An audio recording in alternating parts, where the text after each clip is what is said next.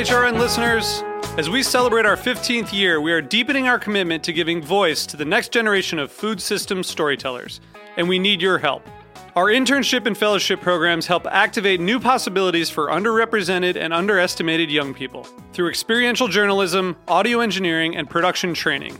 Through these unique programs, HRN helps food equity stewards build essential workforce readiness skills that expand their potential and foster economic mobility.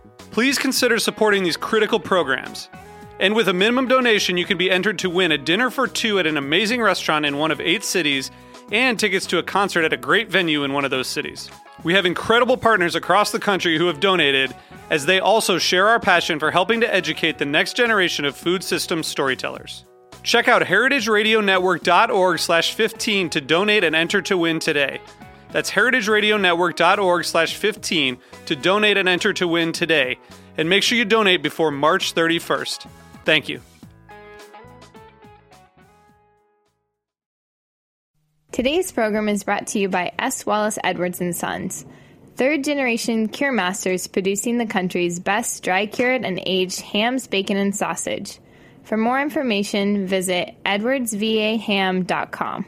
I'm Erica Wides, host of Let's Get Real, the cooking show about finding, preparing, and eating food. You're listening to Heritage Radio Network, broadcasting live from Bushwick, Brooklyn. If you like this program, visit heritageradionetwork.org for thousands more.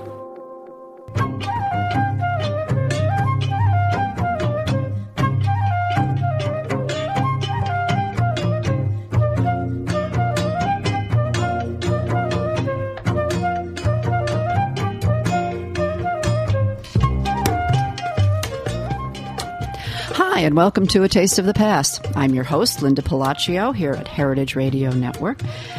And many of you realize, if you're listening live or within these next couple of weeks, that we are in the harvest time here for everyone's gardens who have the luxury of being able to garden, or the hard work of being able to garden. And I thought, what a better time to talk about vegetables and early American vegetables than during harvest time. And I think the harvest moon is coming up soon. I do look forward to that. My guest today knows a lot about early American cuisine, early American cooking, and particularly early American gardening. He is William Woys Weaver, an internationally known food historian and author of 16 books, I think 16 and counting, including A Quaker Woman's Cookbook and The Christmas Cook, his 300-year history of American Christmases. Well, let me go back down. Let me go down the list here because they are really terrific books. He's done Pennsylvania Dutch cooking and sours. Forgive me, Dr. Weaver, you can help me out here. It was sours, what is it? Herbal cures. Sours, herbal cures. Thank you. It was down at the bottom of my page. Thank you. America's First Herbal. And how I first met him was he gave a talk to the culinary historians on sauerkraut Yankees. And the book that I knew would fill the bill for today's show is Heirloom Vegetable Gardening that he wrote a few years ago. William has been a contributor to so many articles and television shows and radio shows.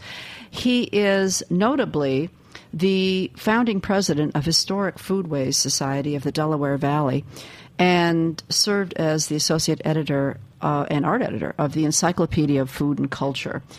That encyclopedia received a Dartmouth Medal, which is one of the highest awards for reference books. And I could go on and on, William, but I just want to welcome you to my show, and I want to hear it straight from your mouth. Well, thank you for having me on the air. This is a great pleasure. Well, yes, we are in the middle of harvest. Indeed, and it's exciting, and I thank you for taking the time, and I know that it's a busy time for you because what we will talk about later in the show is that William is very involved in heirloom seed saving, and we're going to talk about his project on heirloom seeds as we continue on the show.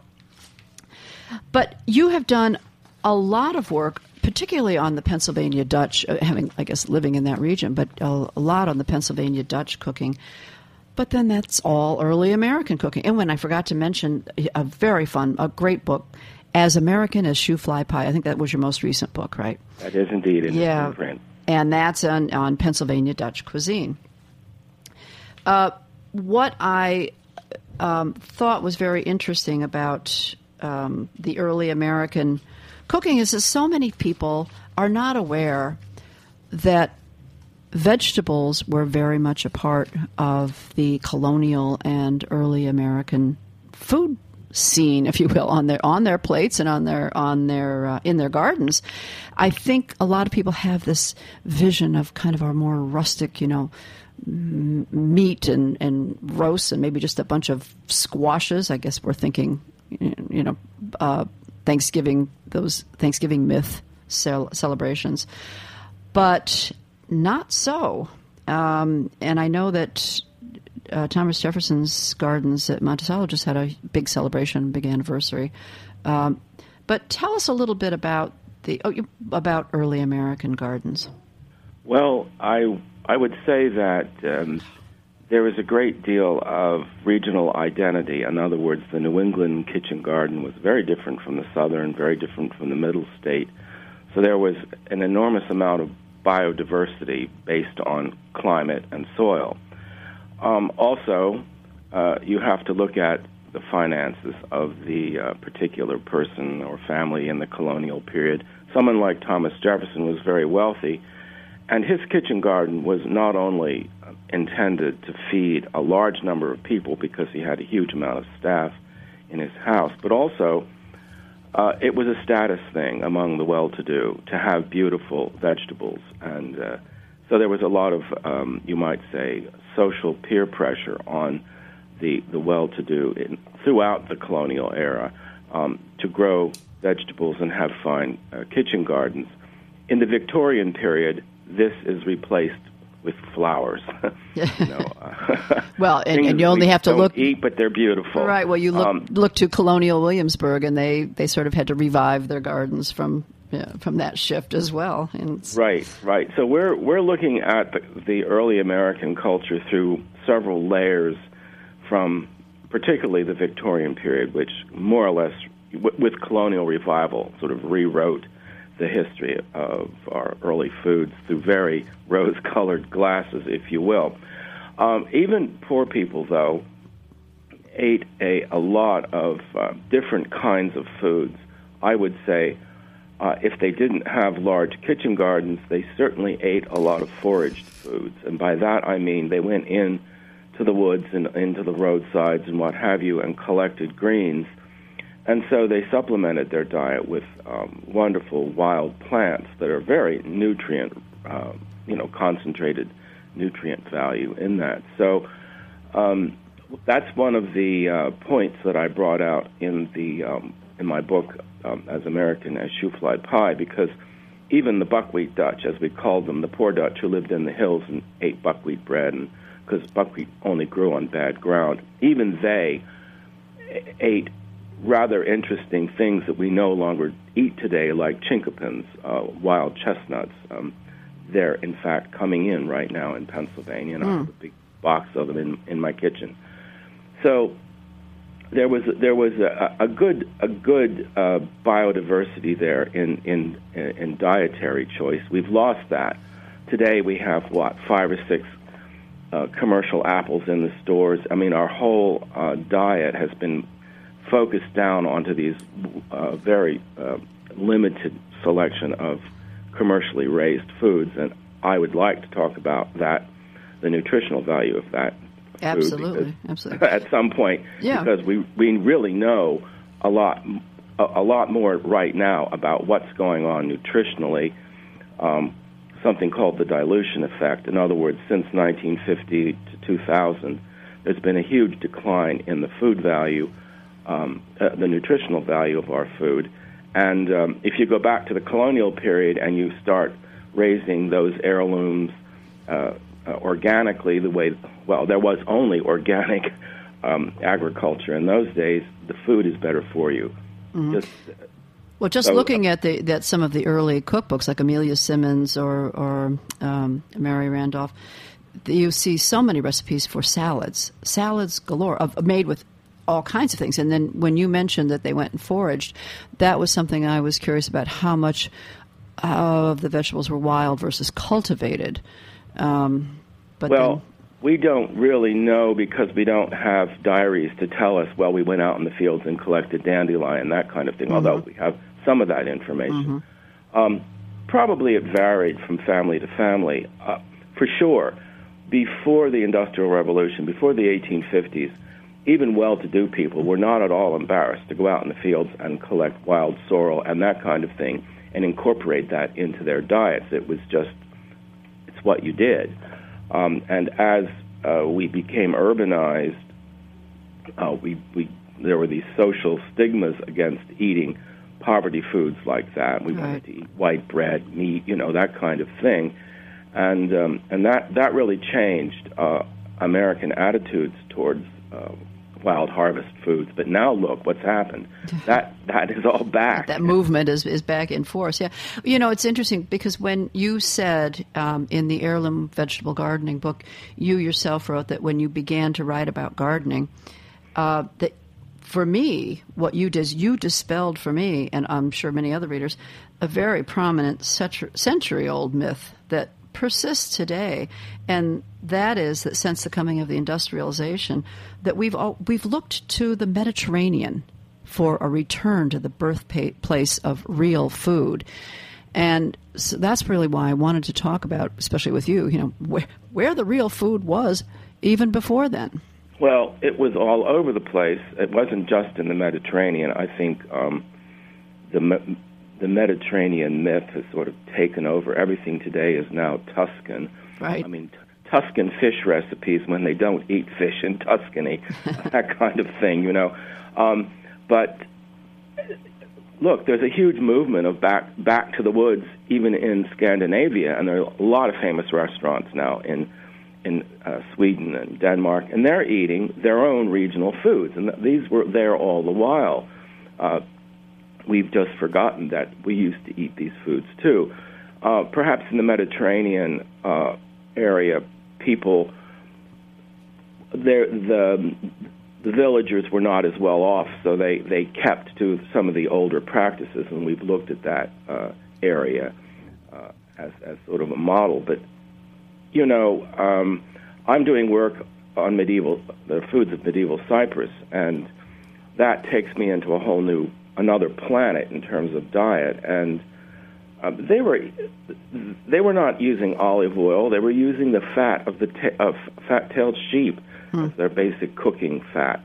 But people were more active years ago. The houses weren't heated, so we burned our calories differently, and some of these historical diets are very interesting to study because, in terms of their period, they were really very healthy because they fulfilled certain nutritional needs. We have to realize that eating heirloom breeds of sheep or whatever, we may have to adjust the way we consume this because of the way we live today. But just the same, I think chefs all over the world are beginning to realize that in terms of flavor, in terms of visual preparation, the heirloom breeds of animals and vegetables are really where it's happening at the moment. The downside, I would say, is that it's not trickling down to the bottom level of society where there is a real nutritional problem in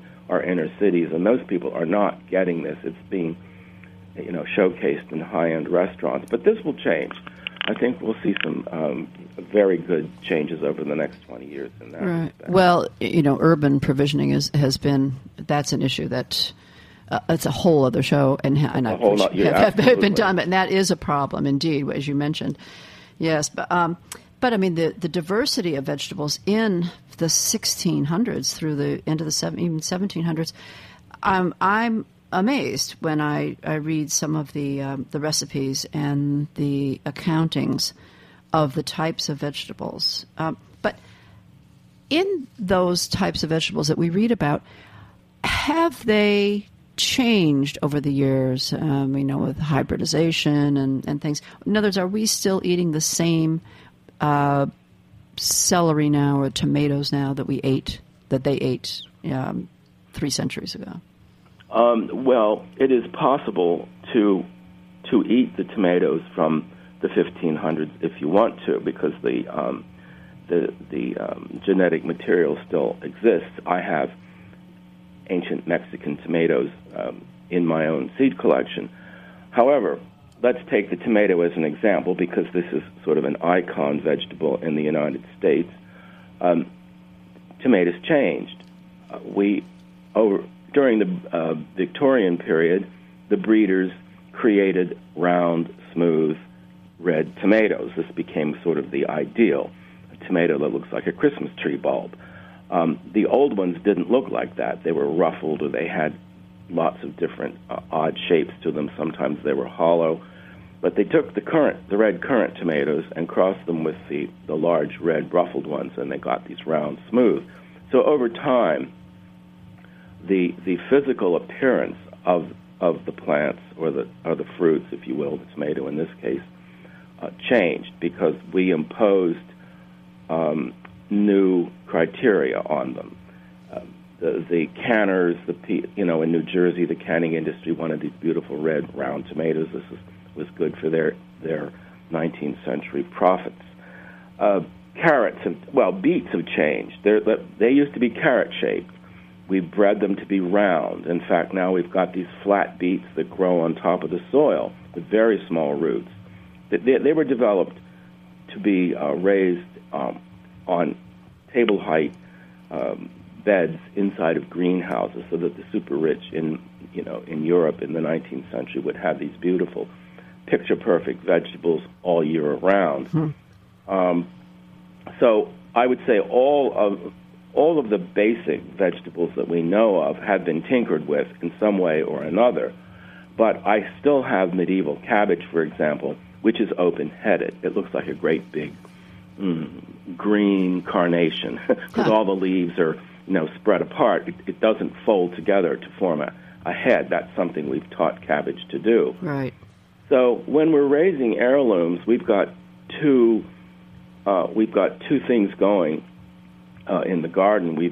We're trying to keep the plant stock alive, but we're also constantly correcting the plants to keep them growing true to their old standard, because plants want to revert to their wild state.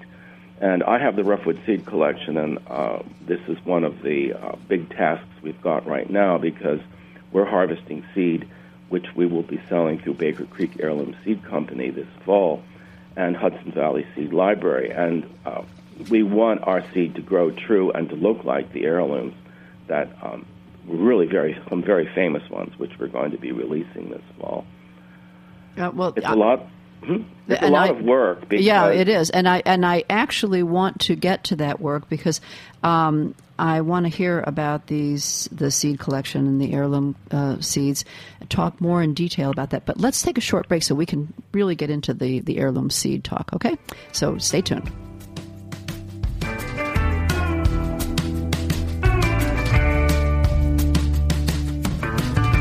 Take a sip from your chalice, just staying there by my hand to you.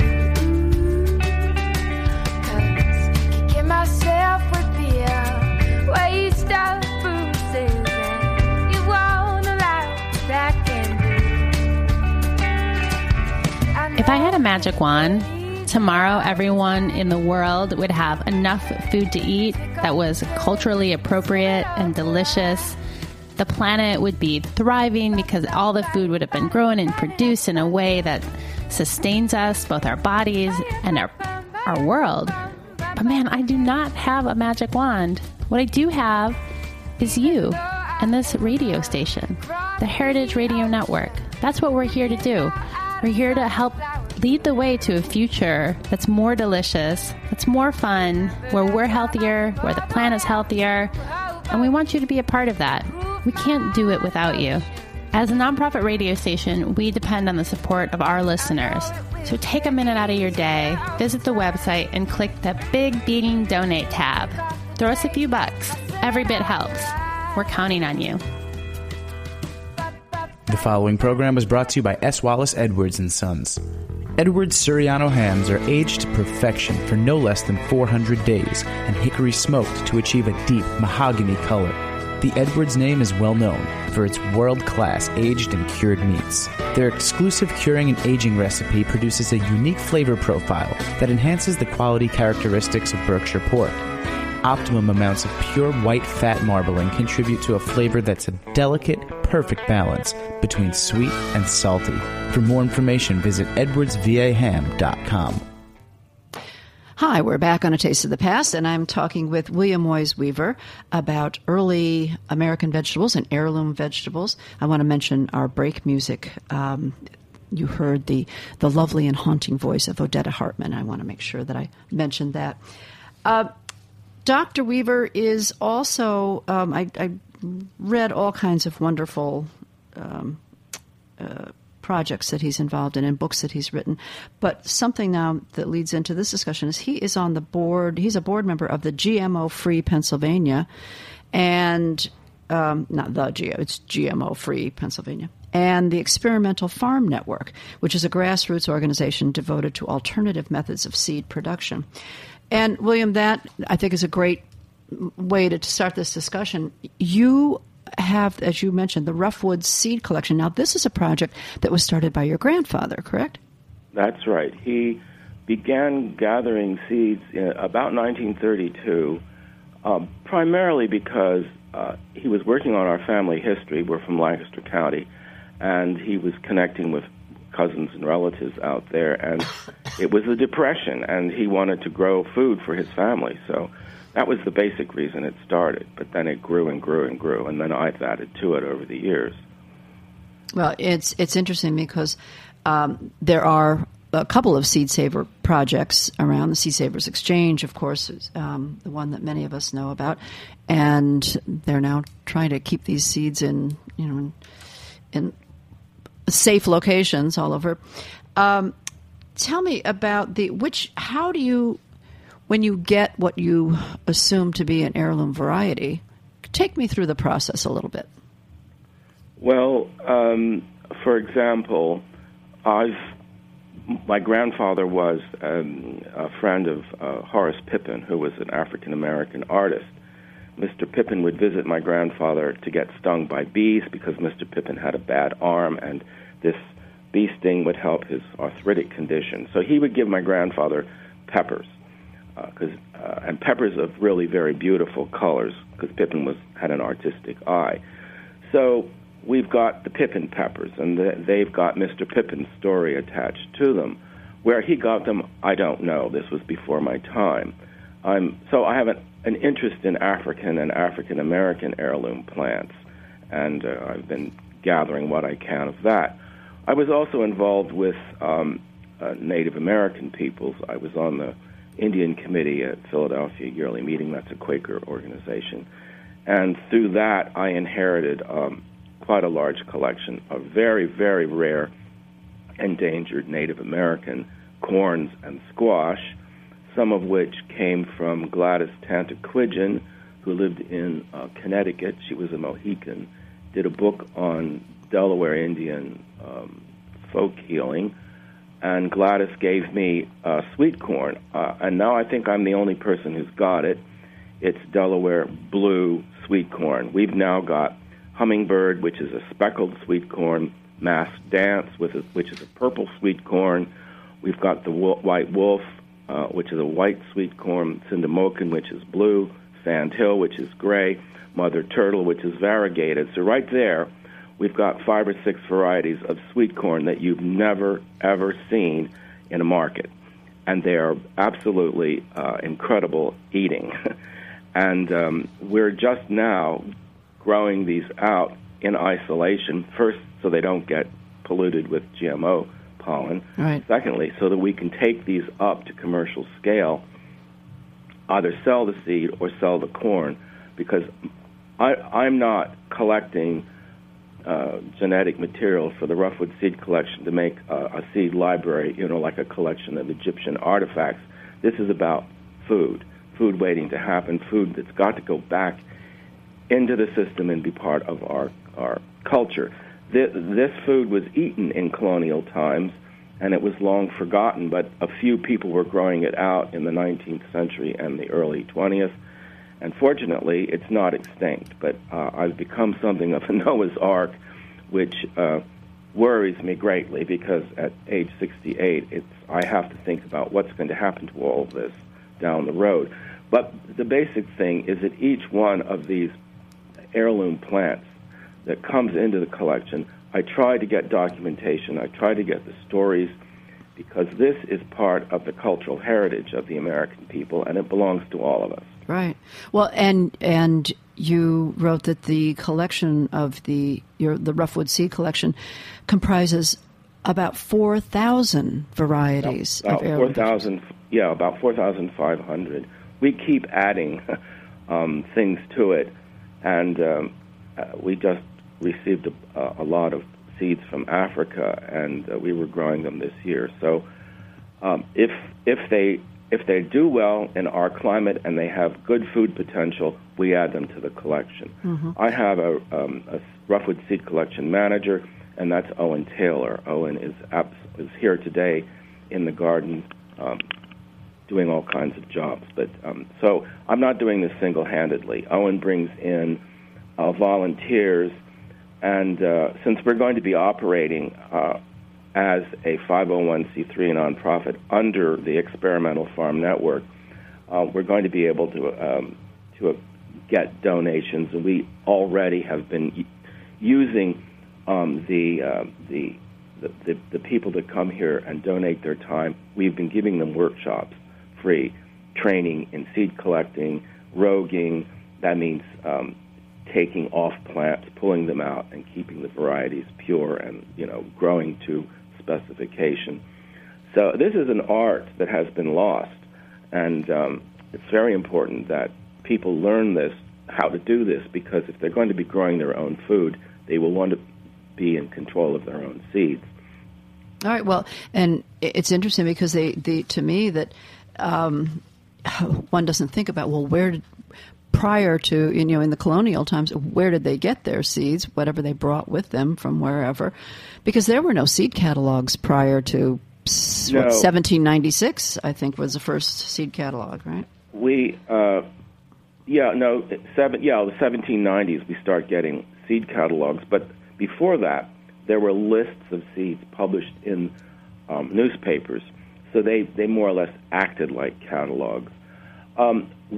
What happened in the colonial period is that most of the seed stock was coming from Europe, either England or Holland or Germany.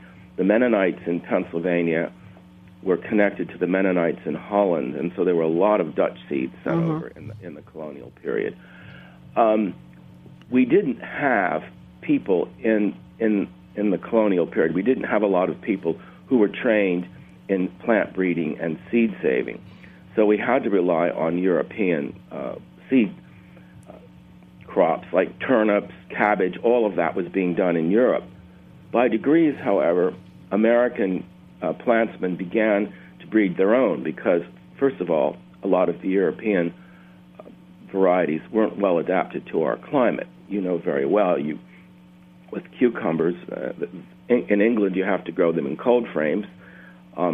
It's too hot in our summer now for many of the old varieties. So all of these adjustments had to be made here in the United States. And then we really did take over the seed breeding business, and I would say it was focused in Philadelphia. There were maybe 10 or 15 internationally known seed companies in Philadelphia right down into the 1920s, and all that breeding was being done right here up in Bucks County, first of all, and then it moved to California because they had a much easier, a longer growing period out there.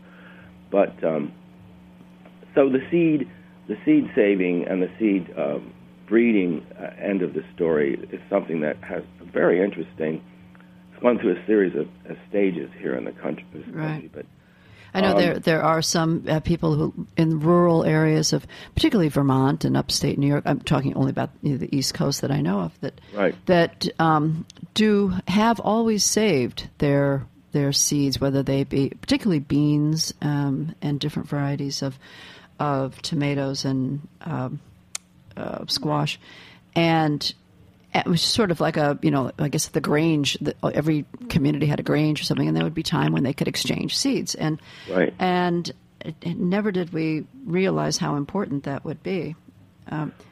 Well, this is true. I would also add that in Pennsylvania, we're actually a very large state with 5 different culinary regions, and it's a lot more complicated than the outside world imagines. But we have these wonderful hidden valleys up in central Pennsylvania where families have been there for hundreds of years, and they're still growing some of these Native American squash that I thought were extinct, and I've been collecting them over the past 5 or 6 years, and it's amazing what's still out there. So it's not all grim.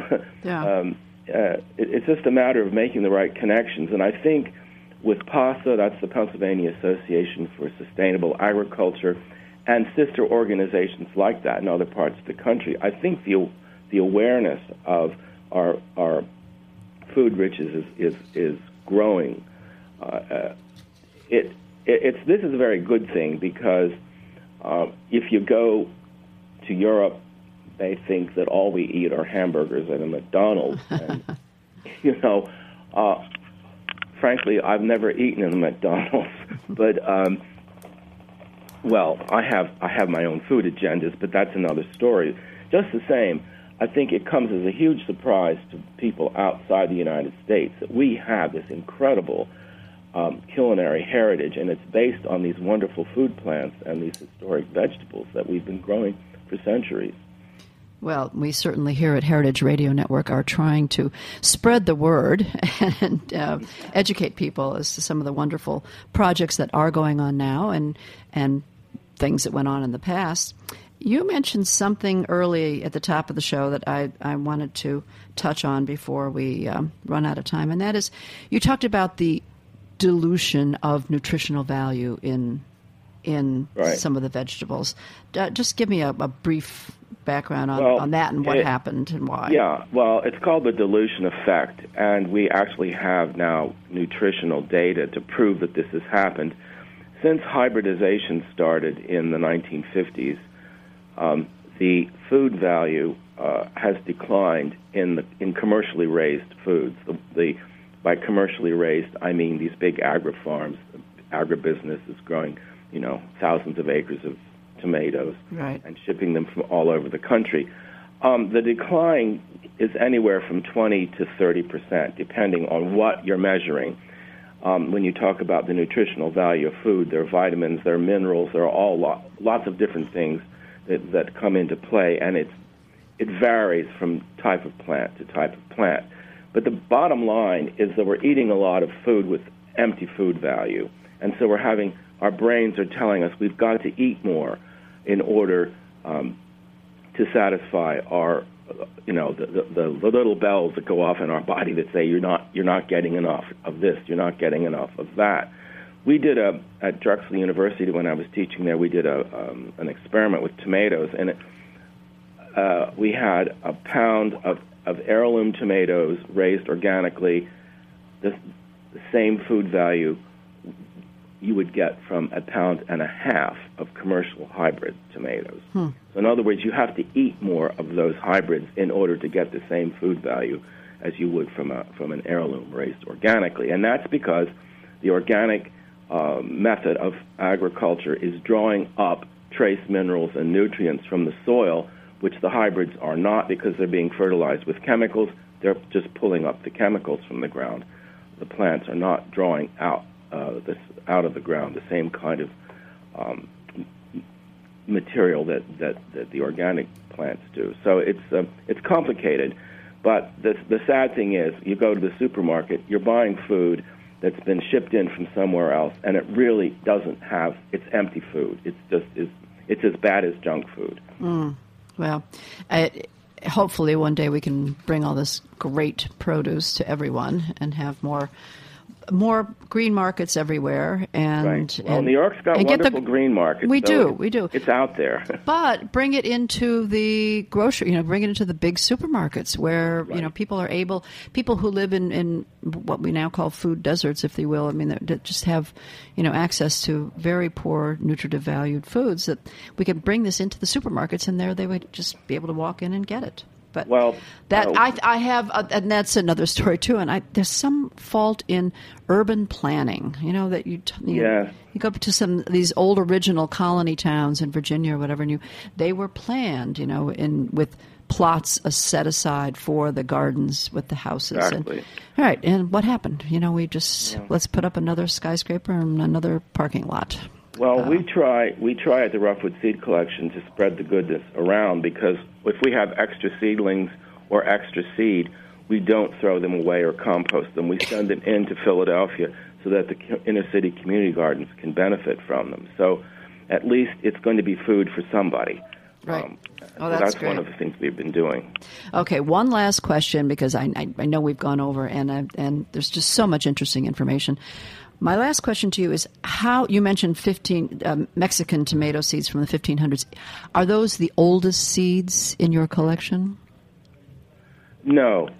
I think the oldest pure variety is a melon from Cyprus, a Kopnu melon. It's depicted in Roman mosaics. So we've got a melon that's growing, that's several thousand years old, and it hasn't changed. You eat this melon as though it's a cucumber. Wow, that's fabulous. That is, I'd love to plant all those seeds in my backyard, if I had a backyard. that would be terrific. Well, I look forward to hearing more from you, and I can't wait for the foods of medieval Cyprus. Wow. That's going to be an interesting one. Yeah. Volume 1 is done. You are a terrific resource for us, and I thank you so much for sharing your time and all your information. And hopefully you will inspire others to do the same. And that the Keystone, what is it? The Keystone Farm Keystone Project? Center, yeah. Keystone Center. Right. We have a board meeting coming up, and you're going to hear more about Keystone, because we're revising our website, and we're going to do a conference on sustainability. It's a Keystone Center for the Study of Regional Foods and Food Tourism.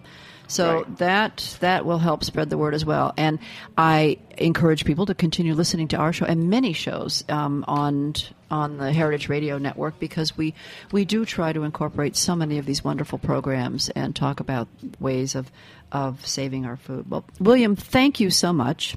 You're welcome. I would like to thank my engineer, Liz Smith, of course. And you have been listening to A Taste of the Past, and I'm your host, Linda Palacio. And up next, you're going to hear a short clip from one of our shows called Foment About It. Carbonation, oftentimes, it's the most forgotten about ingredient in beer. It really determines your perception of dryness and can change your texture and flavor of your beer greatly.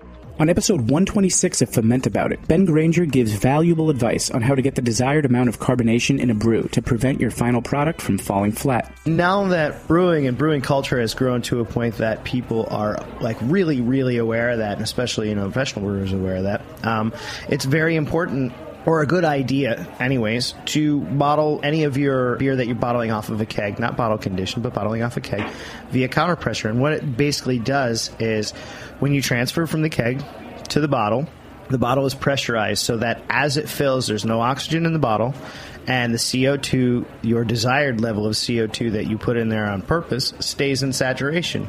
That way, when, if you're at, a brewery and you get a counter pressure bottle fill on a growler, that way, when you open it at home, it's exactly as the brewer intended you to consume it, which was the whole reason why I did it in the first place. For the rest of Ben's interview, check out the rest of episode 126 of Foment About It. And if you're interested in mastering the art of home brewing, you can listen to all episodes of Foment About It on heritageradionetwork.org and iTunes. Heritage Radio Network is a member-supported nonprofit organization broadcasting over 30 live shows a week. To learn more and donate, visit our website or connect with us on iTunes, Stitcher, Facebook, Twitter, Tumblr, and Instagram for more. Thanks for listening.